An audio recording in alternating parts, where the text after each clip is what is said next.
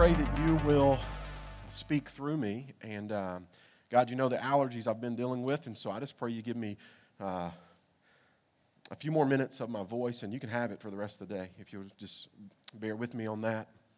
Father, I pray that you empower people through story, whether that's a story found in Scripture or whether that's a story told because you continue to write Scripture through the lives of each of us. And so, Father, I pray that we find comfort, that we find encouragement, that we find strength by hearing the stories that are continuing to be written by you.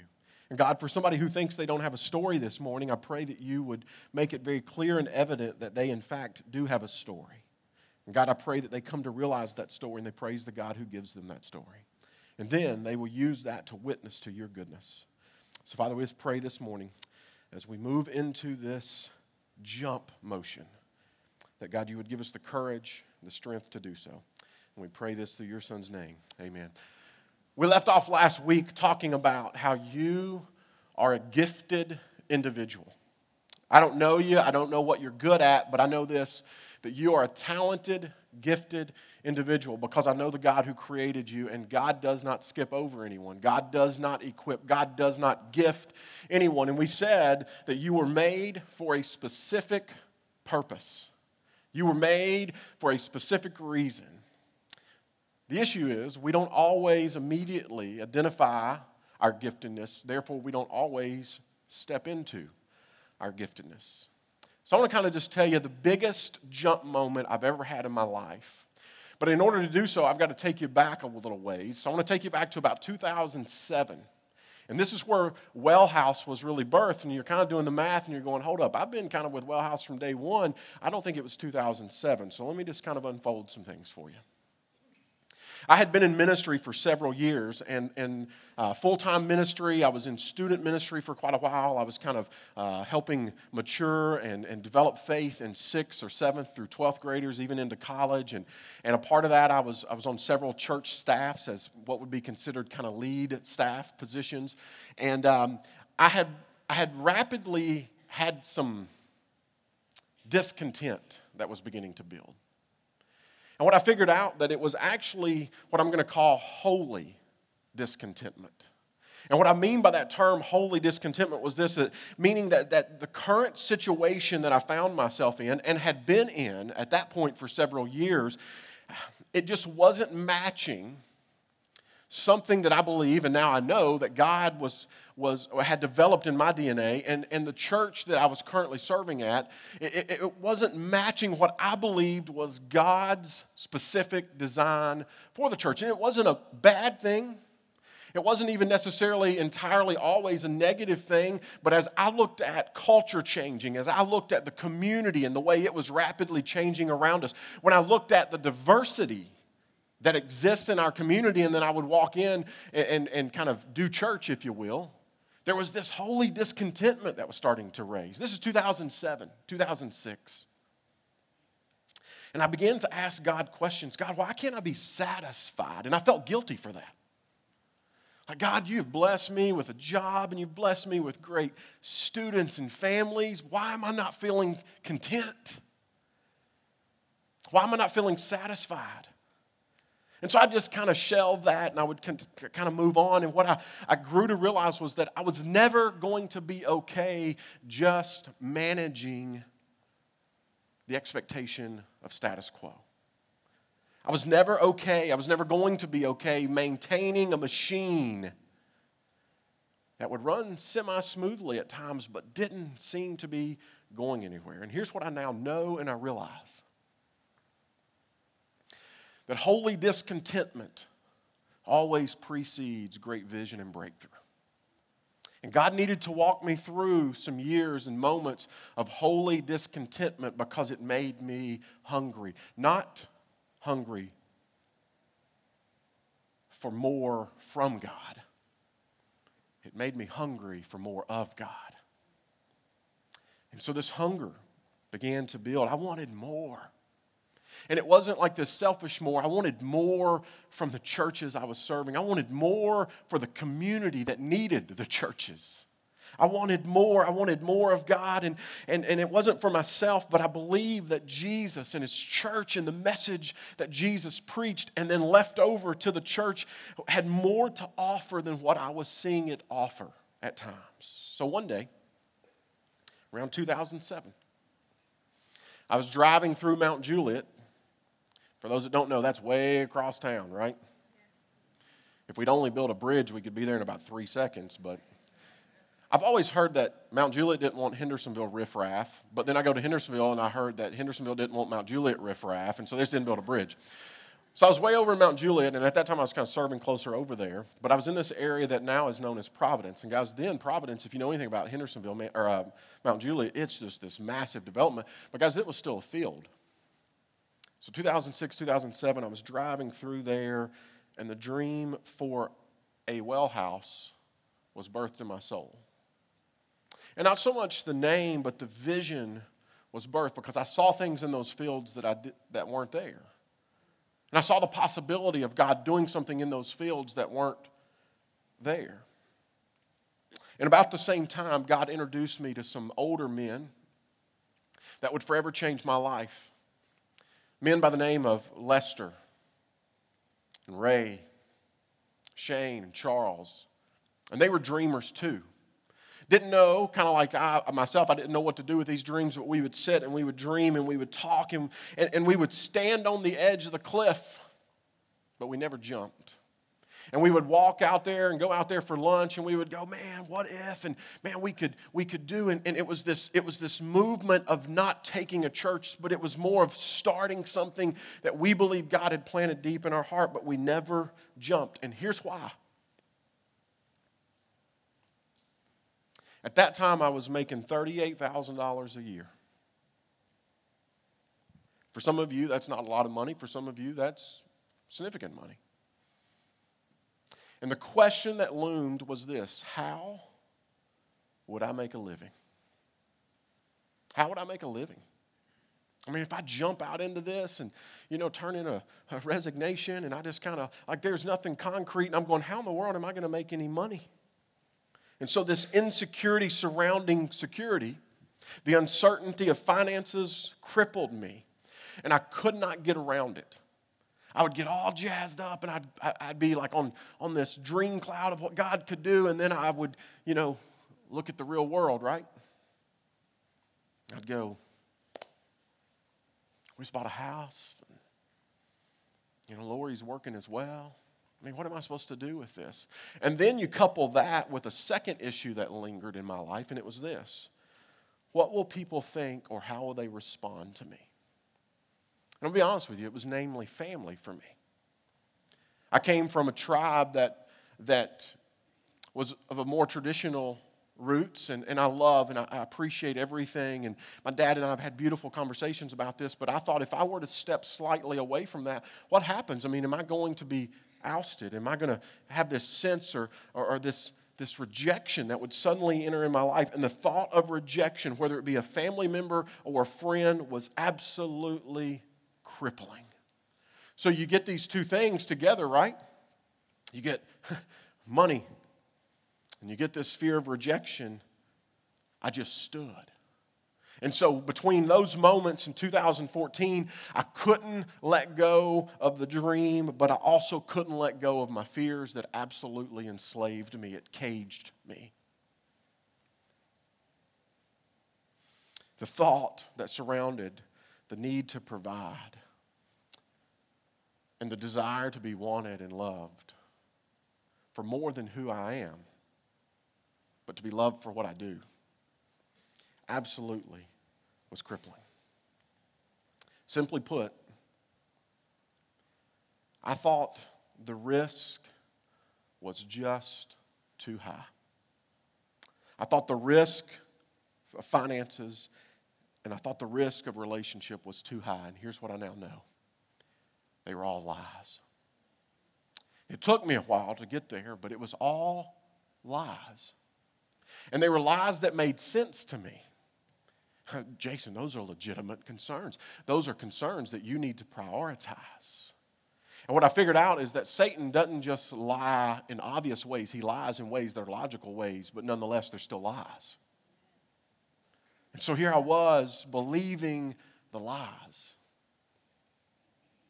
So instead of following God's prompt at that time in my life to jump, I just floated. I stepped into a couple more roles at another church, this time a larger one. And with that came more people and more resources and more money, which, by the way, were just all distractions from what God had ultimately called me to do.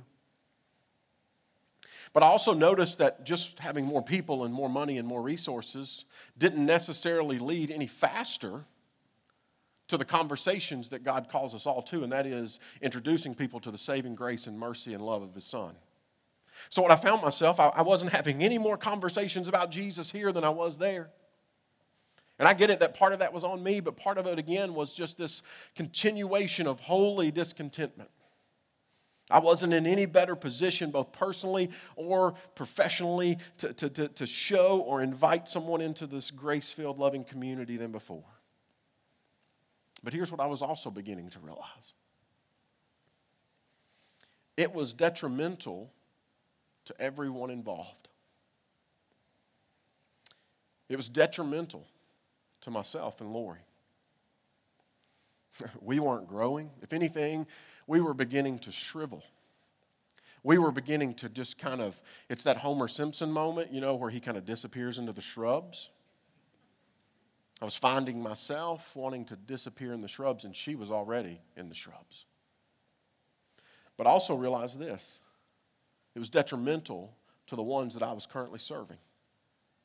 The ones that God had placed in my care, given me the responsibility to minister to.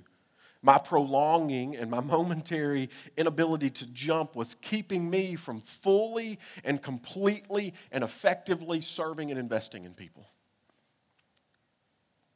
And so as a result of that, trust wasn't there. Relationships to its fullest weren't there. And you begin to couple those things, it's just a combination for some potentially really negative moments. Meanwhile, the hunger is continuing to grow. I'm watching other people jump. I'm watching other people step into these things, and I'm going, God, I don't know why it is. I mean, I know, I feel like I know how, but God, I was, again, this holy discontentment didn't go away with more stuff, more resources, more people. Guys, if anything, the anxiety that was caused by the expectations to maintain the bigger people was even worse than before.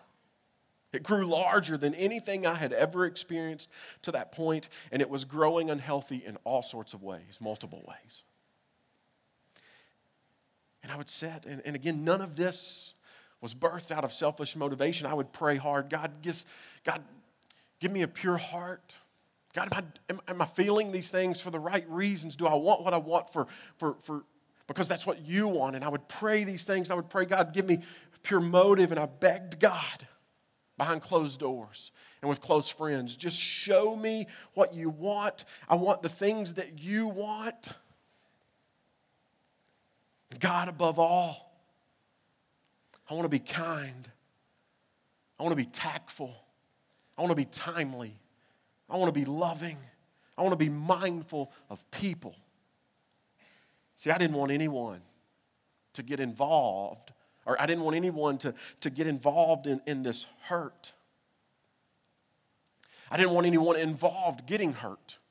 I didn't want anybody, because of my holy discontentment, getting kind of caught in a negative way. I didn't want anyone's faith to somehow be shaken because of some things that I wasn't dealing with. I wanted everyone to thrive in their own environments, whatever that environment may be. I wanted everyone to experience their best. But I knew in order to do that my environment needed to change, because I was never going to become my best. I didn't want to set out to impose my dream on anyone else, especially those that weren't looking to dream a different dream than maybe they were currently involved in.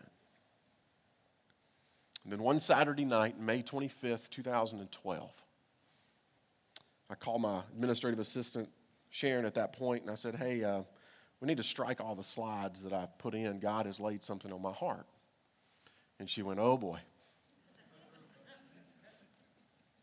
I was in a series called Kairos at the time. And Friday when I left the office, everything was hemmed up and ready to go. Everything, multimedia was there. I was actually doing a lesson that Sunday out of John chapter 3, and it was going to be when good isn't good enough. But sometime during the night and Saturday, God had placed on me one last time, this is the environment that I meant for you to be a part of creating in my church. And here's what I preached on. So that Sunday, May 25th, I pulled up a bar stool, kind of like this, and I just told the story of the prodigal son. And I just posed the question in that moment. I said, what kind of church are we? What kind of church do we want to be? See, because in that story, there's several different factors. You have the father who creates an environment for his lost son. And then you have a big brother who thought the environment that was created by the father was way too loose, that it was not deserving. And so the realization was that God rocked my world because God says, Jason, I create parties. I create parties. I create parties. I create parties. See, God throws parties when lost people come home, when little brothers returned. And in that moment, it was like God said to me, Jason, you are missing the party because you're busy rearranging chairs and tables in the ballroom. He said, do you want to be a party coordinator or do you want to be a planner that your job is just to set up things but never get to experience the party? And I thought, well, God, you know me. I like a good party.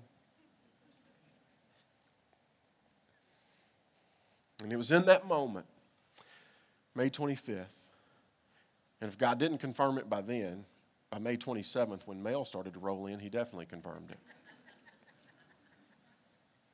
It was time to jump. And it had nothing to do with where I was at. It had everything to do with what I had been avoiding. It was time to jump into a calling that God was calling me to and had been for quite some time. It was a calling to create a space for people to feel uncomfortable feeling imperfect.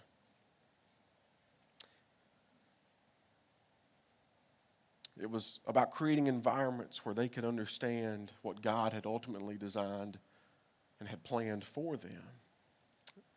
They didn't know this. I didn't know what.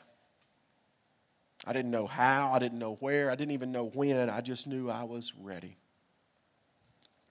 I had my toes hanging off the edge. And guess what came rushing back in? Jason, how are you going to make a living?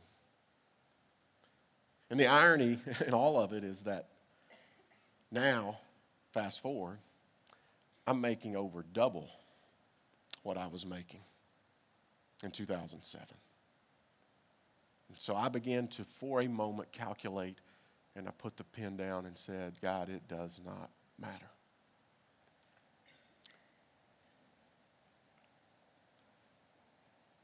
I felt peace for the first time with the unknown.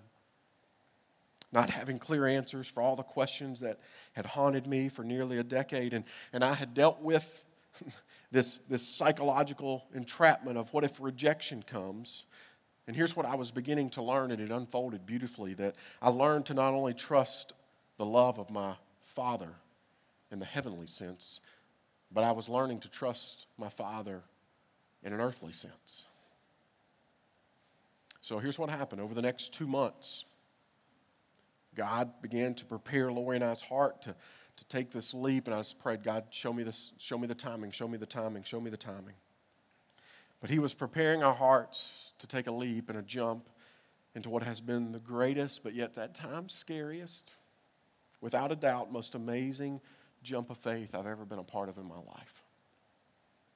So I resigned in August 2014. And I loved the moment because behind closed doors, everyone celebrated this faith. They celebrated this direction. They celebrated my vision. In fact, I can remember even one of my leaders at that time said, Jason, I'm so happy for you because you were never created to be a manager. You were created to be an entrepreneur. Now go. And we celebrated this moment. And again, I didn't know what, I didn't know where, I didn't know when, but I knew why. So I walked out of there not knowing what God was going to unfold. No plan, nothing in my back pocket, just going, okay, God, here we go. And then there were some things that began to just kind of fall into place unexpectedly. I wasn't even looking to find what I found. See, Lori and I, we were planning on just kind of taking some time and resting. We'd been spending some time down at Cross Point, just kind of going in and crawling as high up in the balcony as we could. And we were just kind of resting there, and I was planning on being a barista. You laugh at that, but it really was part of the story. I met with Rob, who owns the Well Coffee Shop, and I said, all right, man, I love that you've taken one of the things I love, coffee, but, man, you're doing ministry. You know, you're like teaching God's word out of this place, and can I get a coffee shop up north? And, what's it going to take? And I thought that's what God was kind of, and Rob looked at me and he said, you're not made to make coffee, Jason. You're made to pastor people. I'm not hiring you. And I thought, well, okay. And here's what I was realizing, that God was, again, holy discontentment was leading to breakthrough. It was leading to vision. See, God was already preparing a movement here. I got invited to lunch by the guy who operates the skate center. And he hadn't, at this point, I don't think he was even aware that I had resigned and was kind of on to what's next, even though I didn't know what was next. And we're sitting at lunch down at Sam's off the water. And he says, hey, I got a thought. I was standing and looking out at about 22,000 square feet of skate center floor and just had a thought. How can we use this for the glory of God? You got any ideas? And I thought, well, if you... He said, well, it's yours if you need it. And I said, well, you do realize that, I've stepped away. And he goes, even better. And see, God was positioning these things. And then I remember sitting down with Gary O'Brien, who is one of our shepherds now, and he invited me to just pray and talk. Just talk, and then let's pray, and then let's pray, and let's talk, and just see kind of what you're thinking, what I'm thinking. Let's just see what happens. And so we began to just pray. I began to go to the skate center, and I would literally get out of my car and walk the perimeter of the skate center. I remember this like it was yesterday. On lap number 3, I would pray something different each one. And on lap number 3, I started at the stop sign, and if you've been over there, you kind of know it's where I park my truck. On lap number 3, I prayed the entire lap. God, are you sure you want me? Are you sure I'm the one? I don't really feel equipped for this. I'm out here. I'm kind of treading water. I've jumped off the side. What do you want? What do you want? What do you want? Am I supposed to just be support staff somewhere? Am I supposed to do this? I'm supposed to? And I get back to the place I started. I hope this doesn't freak anybody out. I don't know where you are. I think God does things for specific reasons. And so I get there, and I'm about to turn to start lap number 4. And I see a penny laying on the ground. Now, if you're like me, you look. Is it on heads or is it on tails? Because you leave the tail sitting, right? It was on heads, so I thought, I'm kind of out here in the middle of this water. I could use some good luck. So I picked this penny up. I look at the date. And the date was minted 1977. It's my birth year. So I just took that and kind of taped it in the front of the journal and said, I guess there's my question, God. 1977 penny, who's going to find it? And so I began to, again, pray into that. Not about the penny, but I began to pray, and God just continue to let things fall into place, and things did. And I could go on and on and on about how God positioned all of these. And at that point, I wasn't ready to tell this story. I had a lot of people asking, just tell us, what happened. Everybody was thinking something happened, and I didn't have the courage at that point, nor did I have the strength at that point to tell them that what happened was me. And then in November of 2014, I jumped into the most amazing adventure again I've ever been on. And I say to this point because God's not finished. So why do I tell you this? I sit here as your leader knowing what it feels like to jump, to make big jumps. So when I tell or encourage or invite you to jump, to trust God, I promise He'll do what it is that He promises He'll do. I want you to know that I don't lead from a superficial bird's eye view. I want you to know that I lead from a place where I cannonballed off the side of a boat. And it has been the best time of my life to this point. Have there been some rough moments? Absolutely. Have there been some lean financial moments? You bet. But Lori and I have not gone without for a single day. And God has provided in one way or another over and over and over. And that's what He does because that's who He is. And guys, He has completely transformed me. He has completely transformed my ministry.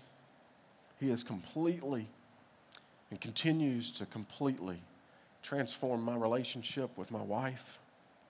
And I have watched Him transform the lives of some of you. And I have watched Him transform the life of a community. And I love this because it's just getting started. And here's the encouragement. Guys, if He'll do this for me, He'll do it for you. I'm probably the least deserving guy in this room for a story. And I kept praying for years, God, give me a story. And He said, well, when you're ready to open the journal, I'll start penning the story. And I know if He'll do this for me, He'll do it for you. And if He's done it once, He'll do it again. Now, here's where I'm at. The only regret that I'm left with is this. And I'm working through this regret. The only regret I'm left with is this. I delayed the jump. I delayed the jump. I allowed lies about money. I allowed lies to create uncertainty of false security. I allowed not trusting my own relational value. See, I thought that my earthly family, my earthly friends would only love me if I did certain things. And I remember my dad specifically saying, you know, son, there may be some things that I'm not, comfortable with or agree with, but he said, son, you could sell crack and I would love you. And guys, you don't realize the weight that's taken off in those moments. I let my overall lack of faith get in the way of God unfolding a new chapter, a new ministry, a new journey. And yeah, God was still at work in those moments, and He was still equipping me and teaching me and doing good things through me in those moments. There's still moments I wonder, what did I miss out on because I stood on the ledge so long? And here's the point. Delaying the jump simply delays the journey. There's several stories about this, and so just bear with me for a second. I'm going to tell you a story that's really come near and dear to me. There's a story about this in 2 Kings chapter 5, and I'm going to set the story up just kind of reading verse 1. Listen to this. There was a guy named Naaman. This may be an unfamiliar story to some of you, but it's beautiful. You'll love it. Now, Naaman was a commander of the army of the king of Aram. He was a great man in the sight of his master, highly regarded because through him the Lord had given victory to Aram. He was a valiant soldier, but he had leprosy. If you know anything about leprosy, it was this incurable, you just kind of got, your skin just kind of rotted away. And not only did you end up losing life, you lost community because they would throw you on the outside of town. You were quarantined. You couldn't be around your family. You couldn't be touched. And so he knew it was a spot, but he knew it was going to turn into more than a spot. It was going to eat away, and he knew what was coming. And he knew there was nothing he could do about it. So in an earlier battle, if you continue reading, we don't have time to unfold this whole thing, but go and just read this. It's a fascinating thing. So in an earlier battle, they had taken captive a young girl from Israel. If you know anything about Israel at that time, the Israelites, those were God's chosen people. And so they had taken captive this young girl, and she had been put into his home. She had been made a servant of his wife. So this girl is serving Naaman's wife, so she's obviously very aware of inside news that public had not gotten yet. She knew that he had been stricken with this incurable disease, and so she goes to Naaman's wife, and she says, hey, I know you're probably not going to believe this, but if you'd have him go, there's a prophet in Israel. There's a prophet of God who she didn't think, she knew, had the ability to heal him. And so Naaman is told by his wife, like, hey, I don't know if this is worth trying. And at this point, he's desperate, and he says, yeah, I'll try anything. And so he goes to his master. See, he only had one above him, and that was his king. So he goes to his king, and he says, hey, here's the deal. You know what I've been stricken with. Do I have your permission to go? And the king says, not only do I give you permission, I'll write you a letter. And so in verse 6, it says, with this letter, I'm sending my servant Naaman. He's writing this to the king of Israel.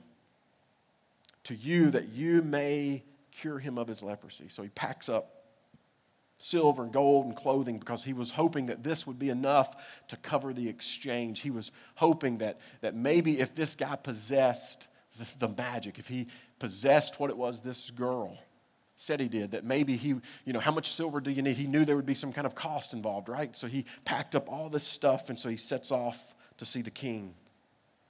So Naaman takes his king's letter to their king's letter, the king of Israel, and he presents it in order to cut a deal, what he was hoping would be enough. And so the king of Israel thinks that, are you just picking a fight here? He says, who do you think I am? I mean, I can't kill and bring back to life. You obviously have been mistaken for the God above. You've mistaken me for this. And so he automatically becomes very not cynical, but also distrusting of this because he thinks that his king's picking a fight. And so he says, I don't want to enter into that. And so he kind of just dismisses it. Meanwhile, Elisha, who is a servant and a prophet of the king of Israel, overhears this. And he says, King, send him my way. Have him come see me. Now, keep in mind, Naaman only interacts with other kings. Never would he go to someone's servant for something that he needed. He goes to kings for things that he's needed. But also keep in mind that he's desperate. So Elisha goes home, and Naaman says, well, I don't really have any other option, and the king speaks well of him, so I guess that's what I'll do. And so he gets to Elisha's house. And Elisha doesn't even come out to greet him. Now get this. Elisha, a servant of the king, sends his servant, so let's go on down the totem pole, out with a message. And here's what he says in verse 10.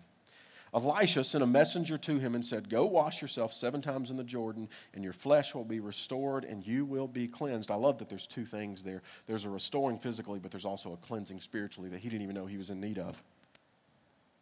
This should have been enough, right? This infuriates Naaman.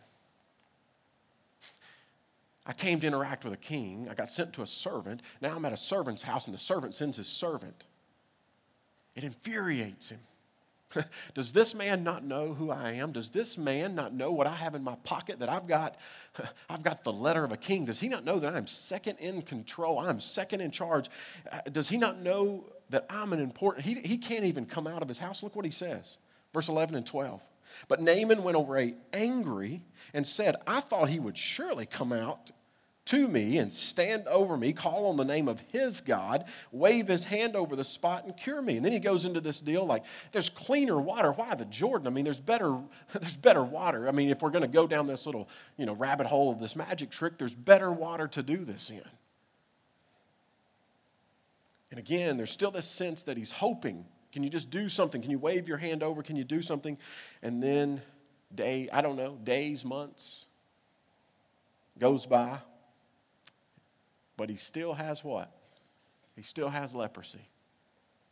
And then one of his servants comes to him and says, listen, I know I'm risking a lot here speaking to you in the way that I'm about to speak to you, but, if he had told you to go do something great, you'd have been all over it because you like to be involved in great things.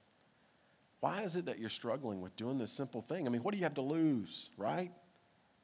You came hoping. He gives you hope. I mean, just go dip in the water and see what happens. If not, we'll go home. And so finally, Naaman responds, and he jumps. Verse 14, look at this. So he went down, and he dipped himself in the Jordan 7 times, as the man of God had told him, and his flesh was restored and became clean like that of a young boy. And here's what we need to see is that it doesn't just change his current need, it changes his life. It changes his trajectory. When he jumped, look at verse 15. Then Naaman and all his attendants went back to the man of God. He stood before him, and I love this. Now I know. And what does he know?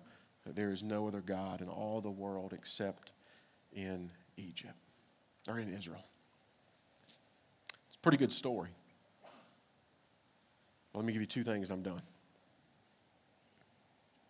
First of all, guys, there's a difference in hoping for something and expecting something. I believe Naaman hoped, verse 6, he says, that you might cure me, that you may cure me. Man, I hope he can just wave his arm around something. I hope this foreign prophet that I don't even know this God. I hope he can change my situation. I'm hoping, I'm wishing. But I'm not sure he went there fully expecting to be healed. And what he found was a God of change, a God of restoration, a God of new. And here's what I see. If you trace down to verse 15, we see growth. Now he knew. See, there's certainty there. It started with hope. And see, I spent a lot of time hoping, but it wasn't until I jumped that I began to know who God is. See, there came with this, now I live in this realm of holy expectancy. I just expect God to do great things. And it's not in an arrogant, like I've got God on some sort of string, but it's God, I've seen you do so much, and I've seen you do this again and again and again. So I don't come into your presence anymore hoping for anything, God. I come into your presence knowing what you can do. See, when you've been in the presence of God, you change. So you no longer hope that he might come through, you expect that he will. And guys, if we can get to this place of holy expectancy and couple that with holy obedience, don't forget he still had to go dip. But when we began to partner this ever-growing knowledge and faith in God and begin to create this holy expectancy and then couple that with holy obedience, here's what happens. It turns into more faith and it turns into confidence that I can begin to say, I know who he is and I know what he's done and I know that he'll do it again. See, this has all become the new normal for me. But I had to adjust myself. I had to adjust my expectations into the calling and the promise that God had shown me and given me for almost a decade. And guys, even in the moments that things may not play out exactly like you want them to or need them to, I can still come into the presence of God expectant because I know he can. So see, there's a difference in hoping and expecting. Naaman learned that. I'll give you one more thing from this story and in mine. I'm going to do this in the form of a question as we land. It's got a simple question. It's this: what's delaying you from jumping? For Naaman, it was pride. He thought he was owed something better. And while he was learning about the God of Israel, he still knew who he was. And so his pride got in the way. And again, I don't know if his leprosy lingered for a day, a month. I don't know the time in between, but I know it lasted longer than it had to.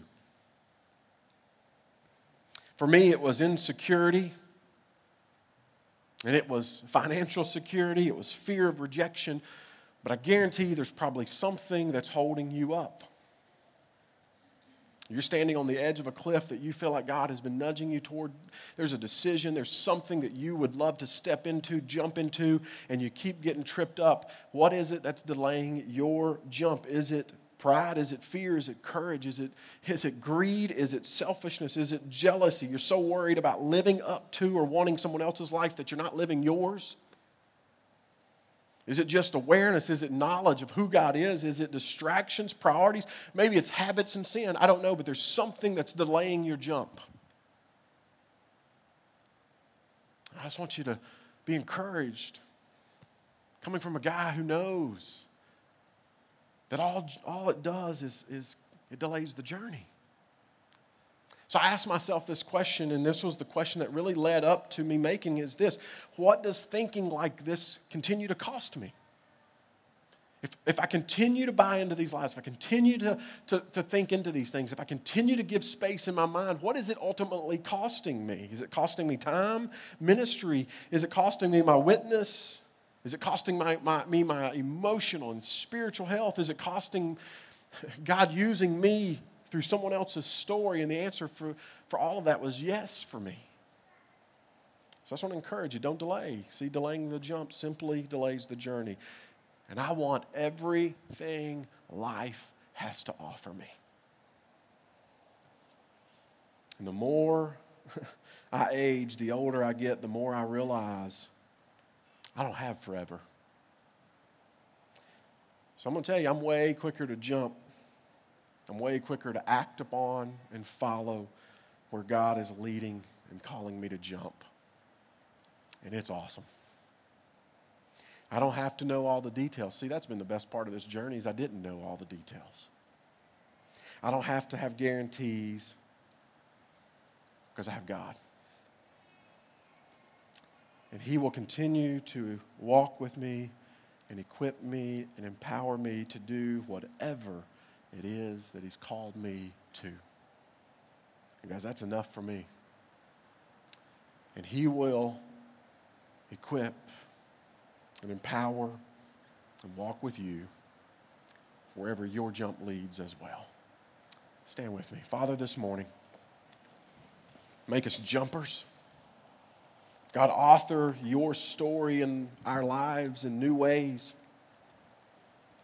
Father, I pray that you continue to grow holy discontentment in us if it means us jumping into something greater. God, I pray that you just pester us if it takes a decade. If it means jumping with greater faith into what it is that you've called us to be a part of and the purposes that you've created us.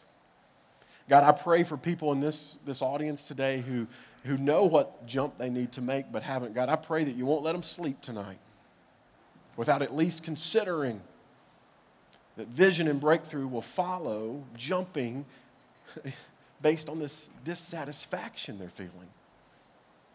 God, I pray that you encourage us and empower us to do more than just float. God, and I'm so thankful that I'm on a speedboat now, and I don't even know where it's going, but I know you're driving. So, Father, thank you. God, I'm thankful that you took care of my fears. I'm thankful that you provided confidence relationally for me. But God, even if you hadn't, I would have still jumped and I'll still jump again. Because I've seen you do it. And if I never see it again, I know you can. So God, let us live with that sort of confidence. Let us live with that sort of security. And God, I just pray that you bless us in our faith. Because you are a God that is always faithful, never failing. God, thank you for what you do. We pray this through your Son's name. Amen.